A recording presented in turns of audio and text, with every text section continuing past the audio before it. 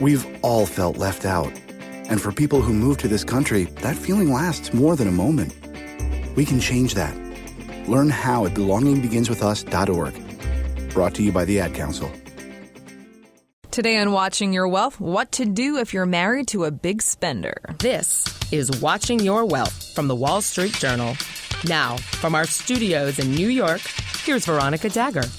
This is Veronica Dagger, and you're listening to Watching Your Wealth, where you learn all you need to know about building your wealth and protecting your money. Kevin Meehan is a financial advisor and regional president of Wealth Enhancement Group. Welcome, Kevin. Thank you, Veronica. Kevin, so this can be a really touchy situation if you're married to someone who likes to spend money and likes to spend a little too much. So how do we handle it? I know one of the first things you had said to me when we talked before was, be compassionate. So tell us about that one. Well, you're correct. This is a touchy subject. One of the major stressors in many couples. Right, it is. When we think about being compassionate, I think of a couple of different things, actually more than that. One is recognize spending is a learned behavior, and it's unlikely to change quickly, if at all. I think also you want to be real. Spenders often live more in the moment and make life more exciting very often. Acknowledge the spending and let them know, even though they might be different than you love them for their zest and their enthusiasm to go out and do things. And be honest about the fact that you're simply of a different mindset. You're not wired the same way they are. And so, therefore, this is an area that you're probably going to have to do some work on. I would indeed. And I guess we should differentiate. We're not necessarily talking about people with like an addiction, like a spending addiction. We're just talking about people who probably spend, living above their means, which is not a good thing to do. We're not recommending that by any means, but it's causing stress, and the marriage is causing stress for that person because maybe they're single and they can't pay their bills, whatever the situation.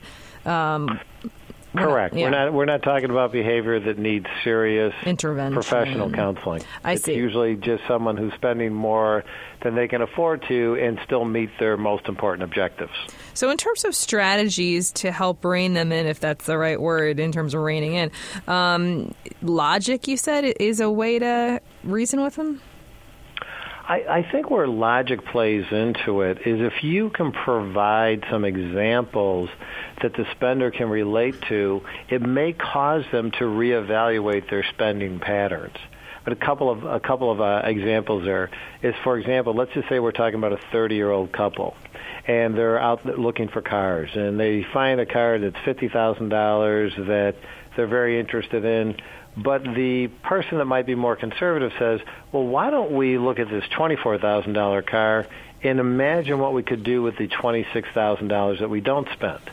And so an example might be, well, if we don't spend that $26,000, and if we have the good fortune of that growing by 8% a year in a tax-deferred basis in something like a 401k or an IRA, that $26,000 could be $384,419 at age 65 when maybe we want to be able to retire. If, on the other hand, you're thinking about that newborn child that we have, and we put that $26,000 towards our education fund, and we have the same good fortune getting 8% tax deferred in, for example, a 529, that would be $103,000 in 18 years that we would have available for education cost.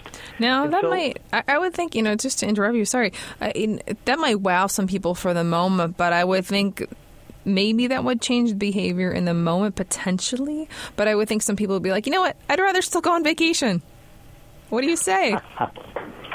Well, I would suggest to us this whole spending issue is people understanding what is most important to them, not just short term, but on an intermediate and long term basis.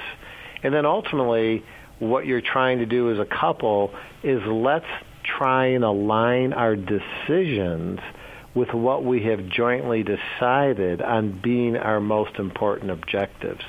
I think, for example, a Quicken or some of the resources that people use to track their cash flow are great tools just for that reason, because you see your spending categorized, and then you have some data to reflect on where your money is going and relate that to what you're saying is your most important objective.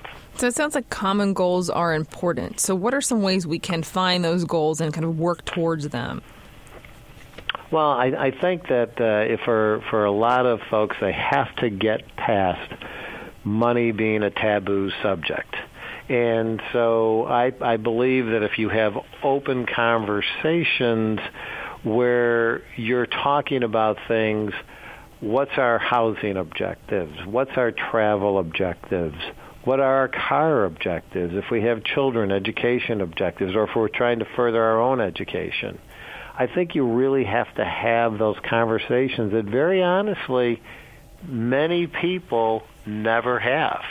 And if you have those conversations and you can come to some level of agreement on what you're jointly saying is the most important combined objectives, we see a lot of success. We see a lot of people change behavior and redirect because of the fact that they've had that conversation. And that's encouraging. Very often the challenge, if you're married to a spender and you're not, you're more of a saver, is you instead have the potential to judge their behavior because it's contrary to your value system, and you really haven't had that conversation of what's our combined value system to get to a better place, which is usually the middle ground.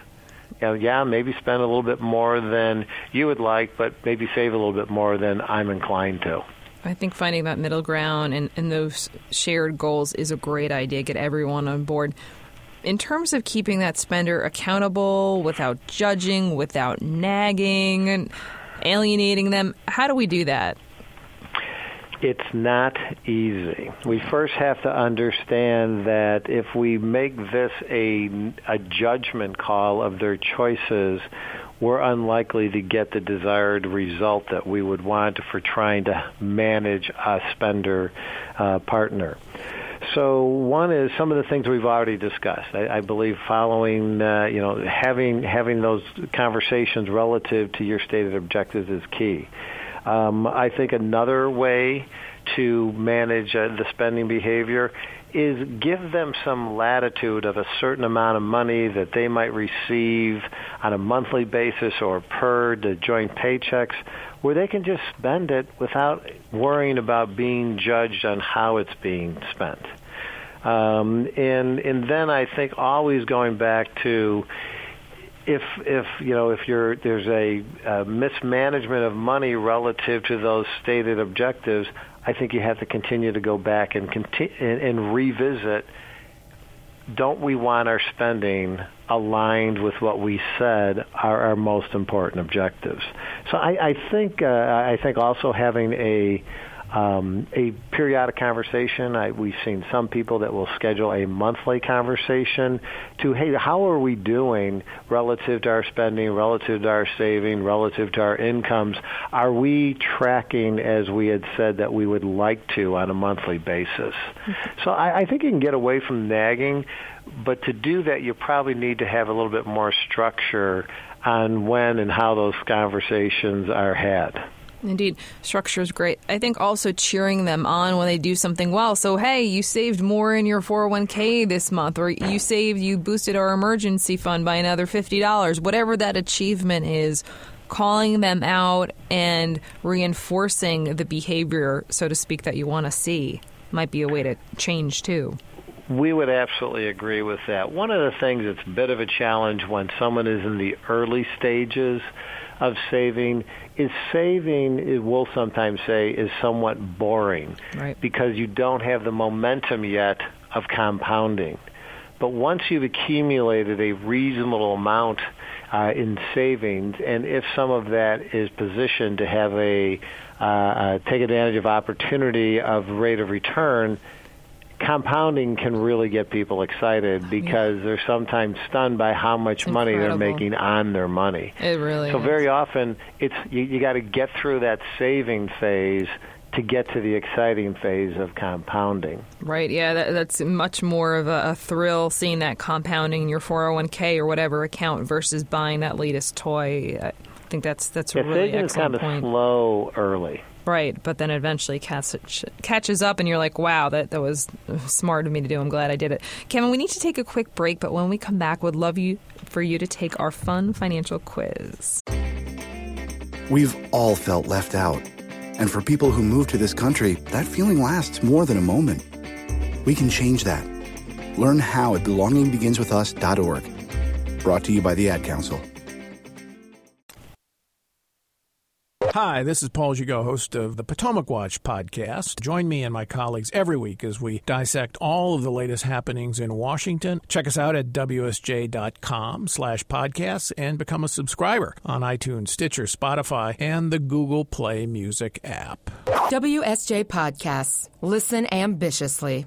This is Watching Your Wealth from the Wall Street Journal. Now, from our studios in New York, here's Veronica Dagger. Welcome back to Watching Your Wealth. Now it's time for financial advisor Kevin Meehan to take our fun financial quiz. Kevin, you ready? I am ready. All right. Best financial advice you ever heard?